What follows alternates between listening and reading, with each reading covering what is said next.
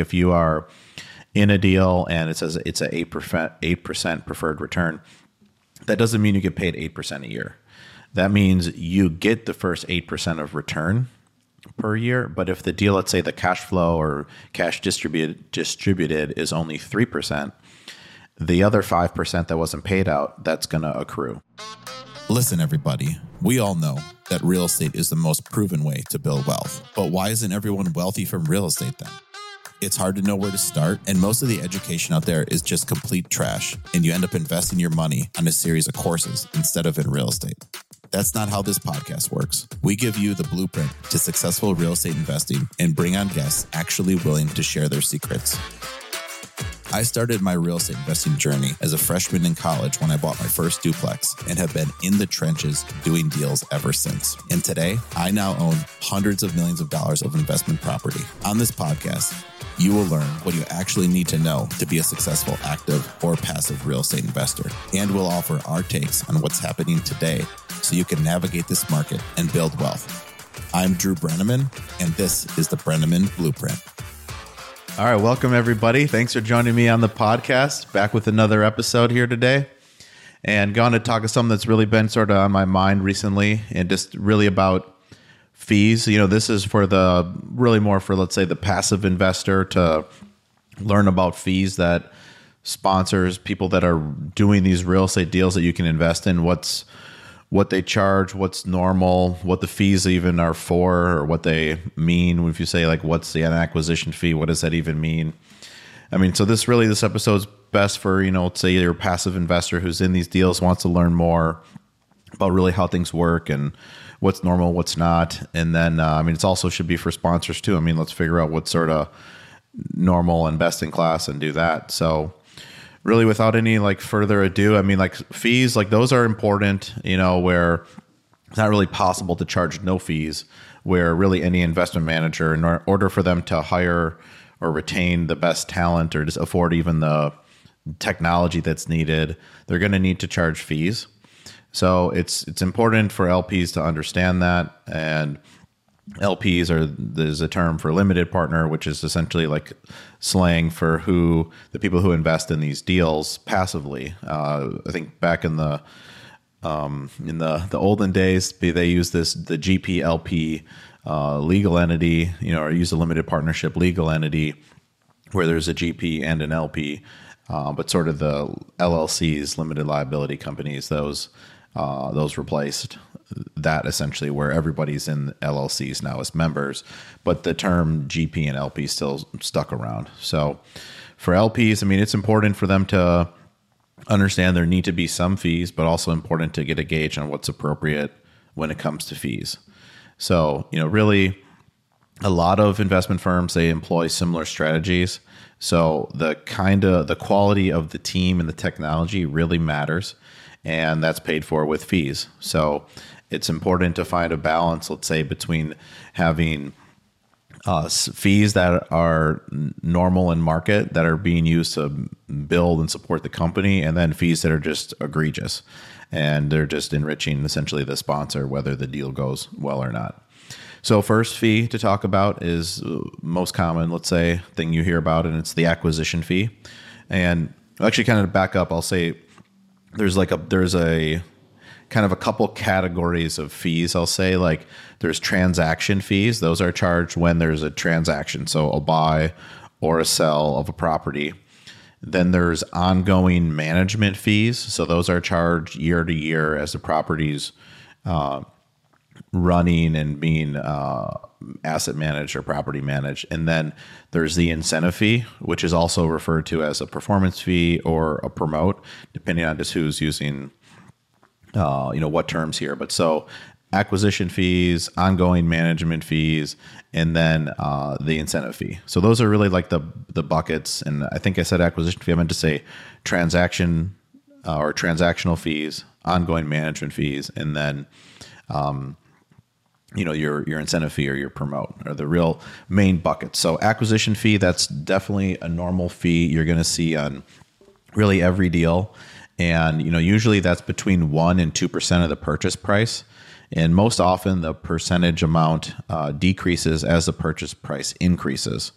It's also dependent on how many other parties are involved in the transaction or getting paid. So let's say, typically, like if it's a big deal, let's say you're buying a $40 million property. I mean, a 1% fee is $400,000.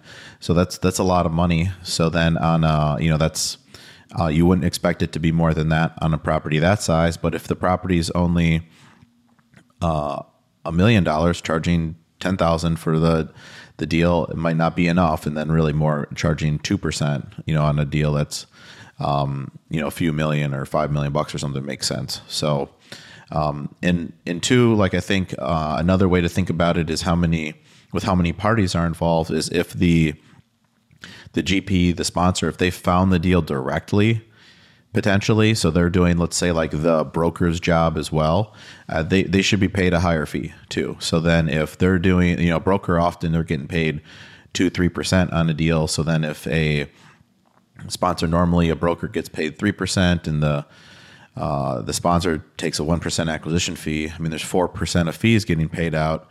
So if they found the deal on their own and they wanted to charge a 2% acquisition fee, that would be, normal in my opinion as well. So, and then that fee that's paid at the time the property is acquired. Usually it's right on the settlement statement. So, if you wanted to ever verify in a deal that you're in, like how much was the acquisition fee, just ask for the settlement statement. It should be right on there, or for sure in the accounting for the partnership. So, some other fees you'll hear about, but they're less common. It's okay if there's, a couple of, one of these fees maybe on a deal, but definitely not all of them, what I'm about to start listing. But I think it's important to just kind of explain them. Then at least if you see it, you know what it's for.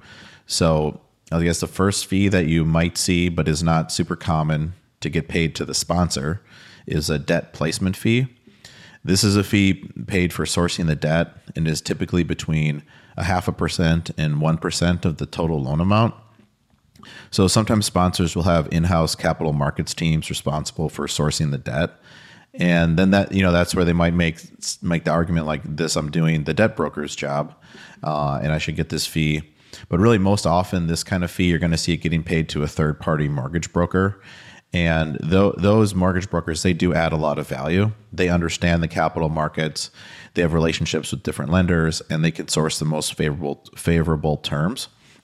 So, and that's typically in that range, where 1% or less is what I think is most common for those third party, equity and debt brokers to get paid. So, or I should say, for the debt piece, equity is usually a little different. And so, another fee you might see is an equity placement fee.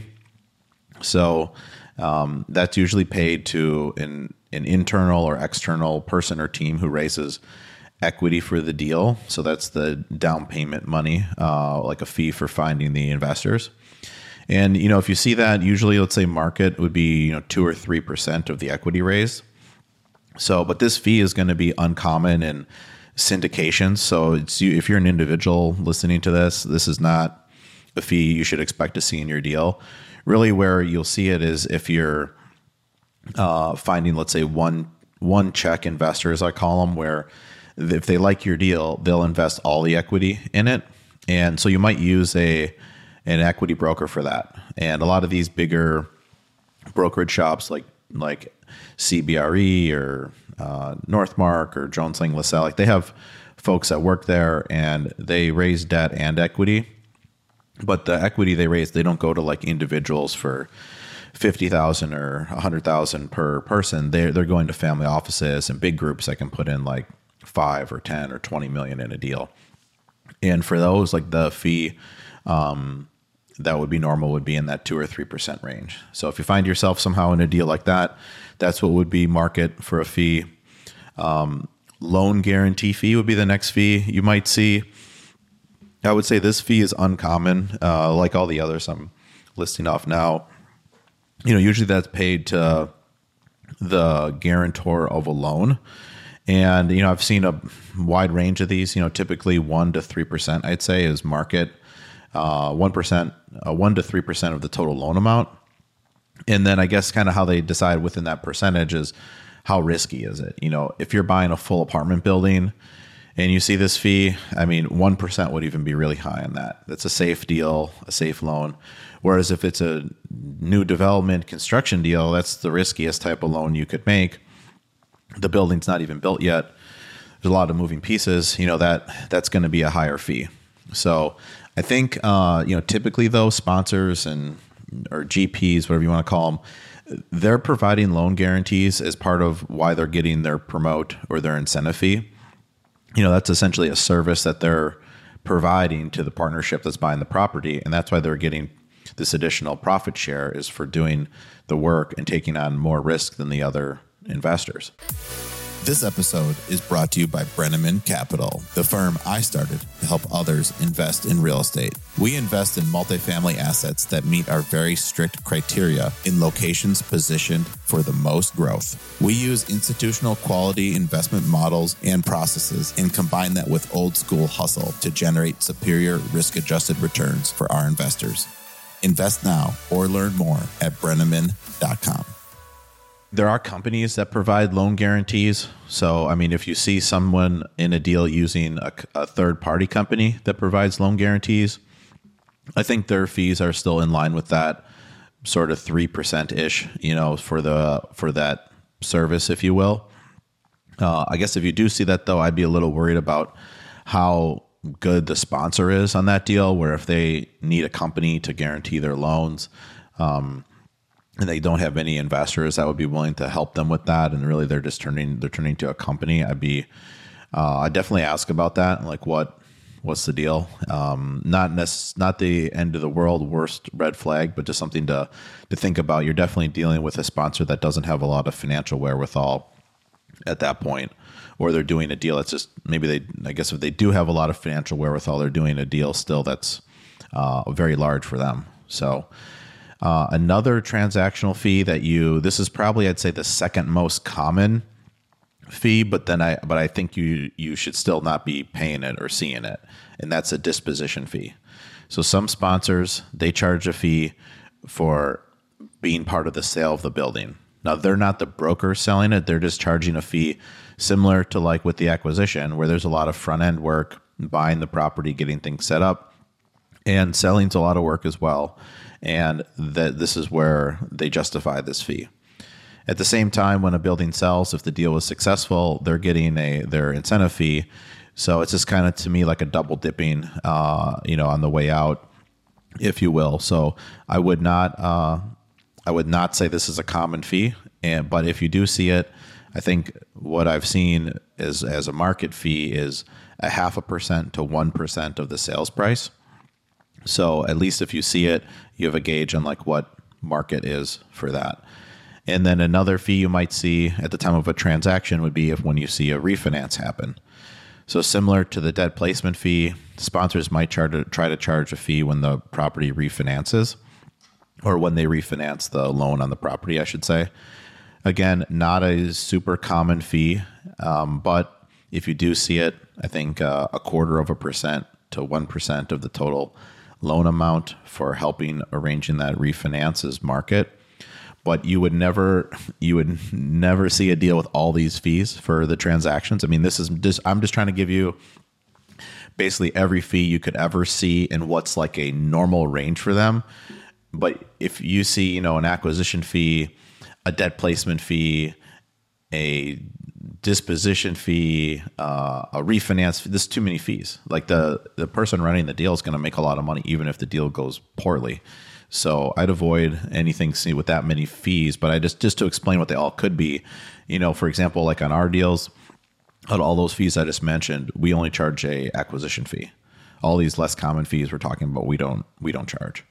So ongoing management fees, like what you're going to most commonly see there, are really just like 3 types of fees year to year are going to be the most common. And sometimes these are paid to the sponsor. Sometimes they're paid to another company like the property management company. So first most common fee you're going to see is an asset management fee. Next would be organizational costs. Admin costs is what sometimes people refer to this fee as. And then the third one would be a property management fee. So what are these? So asset management fees, what those are fees that pay for the investment management services. So typically those are charged as a percentage of the total equity that's invested, and that's an annual fee.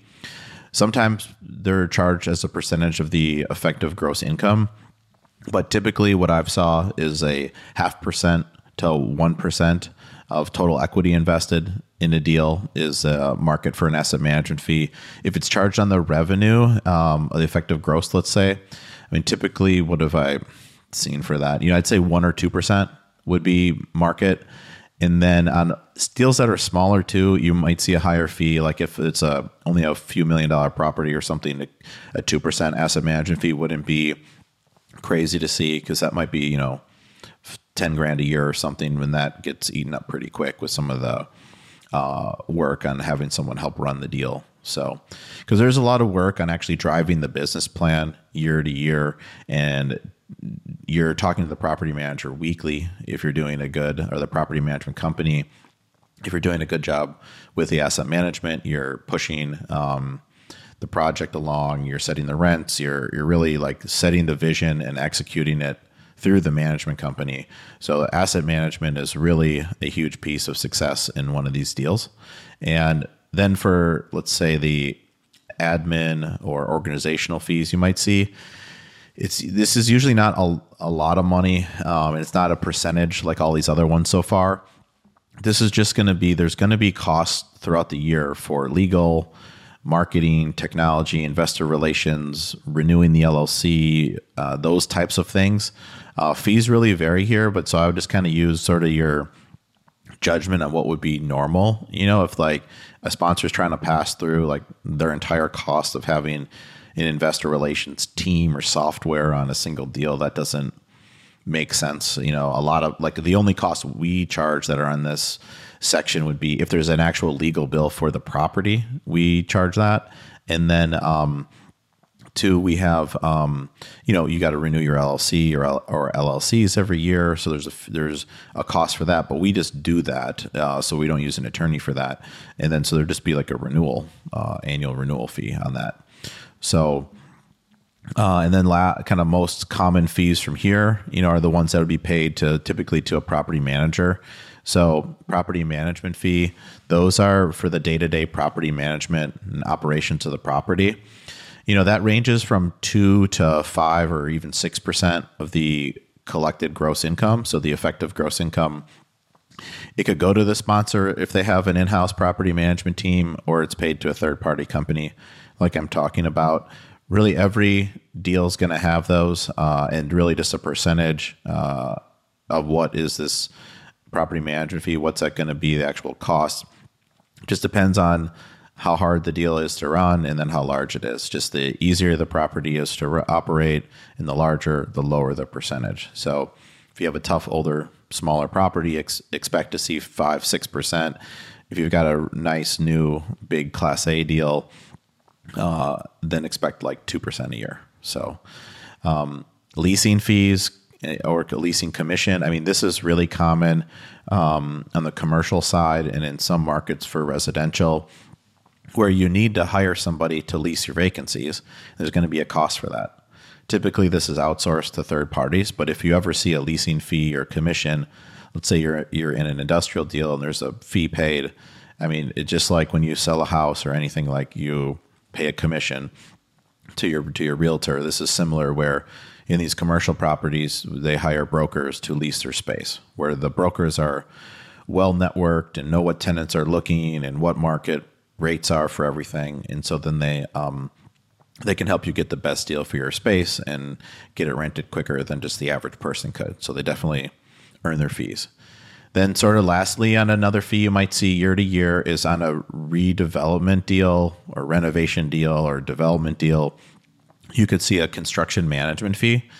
So these are going to be, usually the fee is based on the total costs. So let's say, you're buying a deal, you're a part of a deal where they're buying a property and they're going to do a renovation. They're charging the fee just on the renovation hard costs. And I'd say market for that is 3 to 10% of the total construction costs. So that's going to be When would it be 3%? When it would be on the lower end, that would be if, let's say, it's a development deal and an entire building is getting built. So then that's the fees being charged on a much larger total hard cost number. Whereas if you're just doing an apartment renovation on a deal that they acquire it and they're going to renovate, a handful of units. 5 to 10% is definitely normal for that, because it's a lot of work to coordinate all that. And the actual construction dollars is as a percentage of the whole deal isn't really even that much. So, and now, really, so then the last sort of fee to think about or know about is the incentive fee. Most commonly people call this a promote. So I think that's, I'll call that this the promote the rest of the way, hopefully here. So, a promote, is really, it's where the manager, the investment manager, the person running the deal, the GP, they receive a disproportionate share of the total profit relative to their initial investment if the deal outperforms certain return hurdles. So usually these return hurdles are defined with an IRR or equity multiple after a preferred return that the limited partners must receive before this profit split starts. So usually things are best explained with like an example, but I think kind of the most common like incentive fee structure that we see like day to day, let's say if it's on like the institutional one check value add space, what's most common right now is a 8% preferred return. So, and that doesn't need to be paid each year. That's something else worth knowing. Like if you are in a deal and it says it's a 8% preferred return, that doesn't mean you get paid 8% a year. That means you get the first 8% of return per year. But if the deal, let's say the cash flow or cash distributed is only 3%, the other 5% that wasn't paid out, that's going to accrue. So then next year, they need to pay the 8% for that year, as well as pay off the balance that's accrued at some point. So then that's, I think, a key thing to know, where if one deal has a higher preferred return or not, doesn't necessarily mean that one's better than the other. So it's just where a lot of it's going to come down to what's the actual return of the deal at the end versus more what's the preferred return getting paid out. Because most typically in today's times, like a lot of that's accruing anyways. But in the institutional one check LP space, 8% preferred return, then a return of capital, and then just the split 80-20 thereafter. So the LP would get 80% of the profits after that, and then the GP gets 20%. And then we have sort of the syndication value add space. So really there, this is now we're talking more individual investors. It's more work for the sponsor. Deals are typically smaller. And what's most common there is still a 8% preferred return. I've seen some sponsors that do 6, some that do as high as 10, but still I think 8% is most common. Again, but not many deals pay 8% out per year on a current basis, so a lot of that's accruing. But 8% preferred return, then a return of capital, and then the incentive fee starts getting paid. And usually that's done in where there's different tiers. So the first split is 80% to the limited partner, 20% to the general partner, until the deal's made a 12% IRR. And then the split changes to 70% to the LP and 30% to the GP until it hits a 15 IRR. And then the splitting 50-50 is most common from there.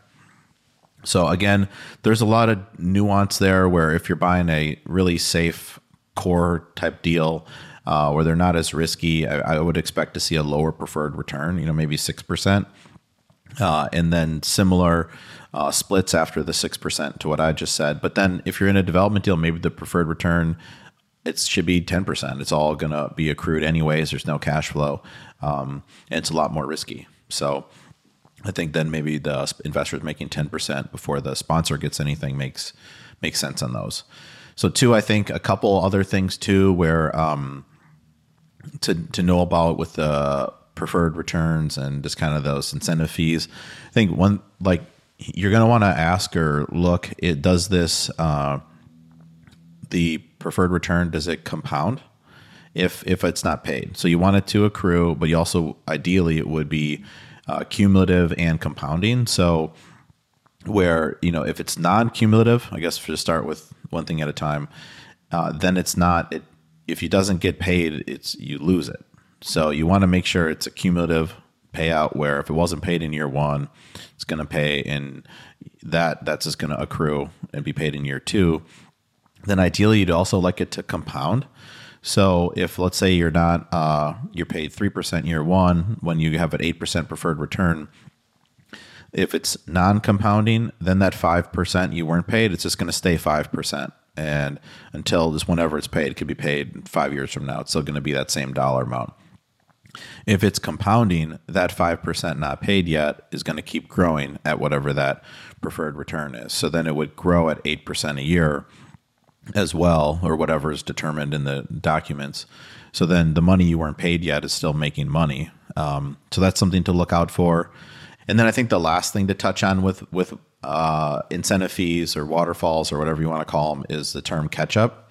So what that is, and I'm not talking about the ketchup you eat. This would be the term. It's CATCHUP. So catch up. And what that is let's say the goal, and these are not that common, but actually could work really great for like a long-term hold. And I'm surprised more people don't use them, to be honest. I think it sounds complicated when you explain it, but it's really not. So let's say the goal was between the GP and LP that they wanted to split 80-20 at the end of the day. This is just we want to split 80-20. So you get 20% for doing the work, and the investors, they get 80% of the profits, let's say. A way you would typically see that structured, if they weren't just going to split 80-20 straight up from day one, would be where there's going to still be a preferred return, then a return of capital.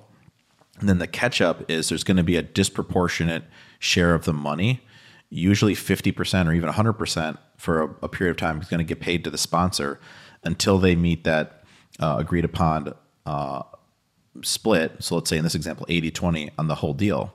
So what that might sound like, if you're talking about it, would be this deal has a 9% preferred return. Then there's a return of capital to the investors. And then from there, there's 100% catch up until we've split 80-20 on the whole deal. So 9% preferred return, capital's return to the people who put in the initial capital contributions.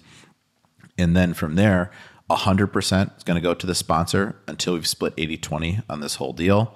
And then it stops being 100% to the sponsor and would go back to what that split is, 80-20. Then from there, they're going to split 80% to the LP, 20% to the GP. So really great structure long-term for a long-term hold. Because one thing you really want to think about with any of these fees is what are the incentives of everybody? And a deal where there's a ton of fees, but maybe it has a really high preferred return or something, that might, the high preferred return might sound great, but that sponsor is making so much in fees.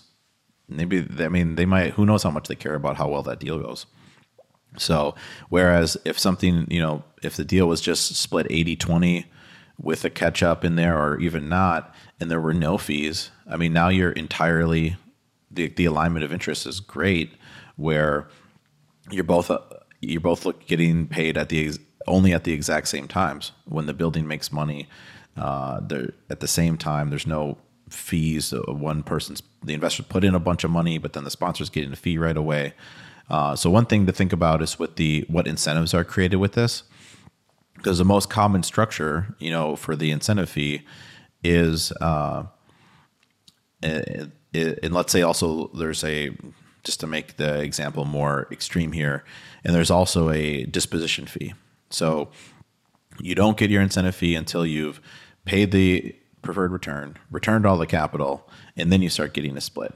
So in today's market, really the only way to do that is to sell the property.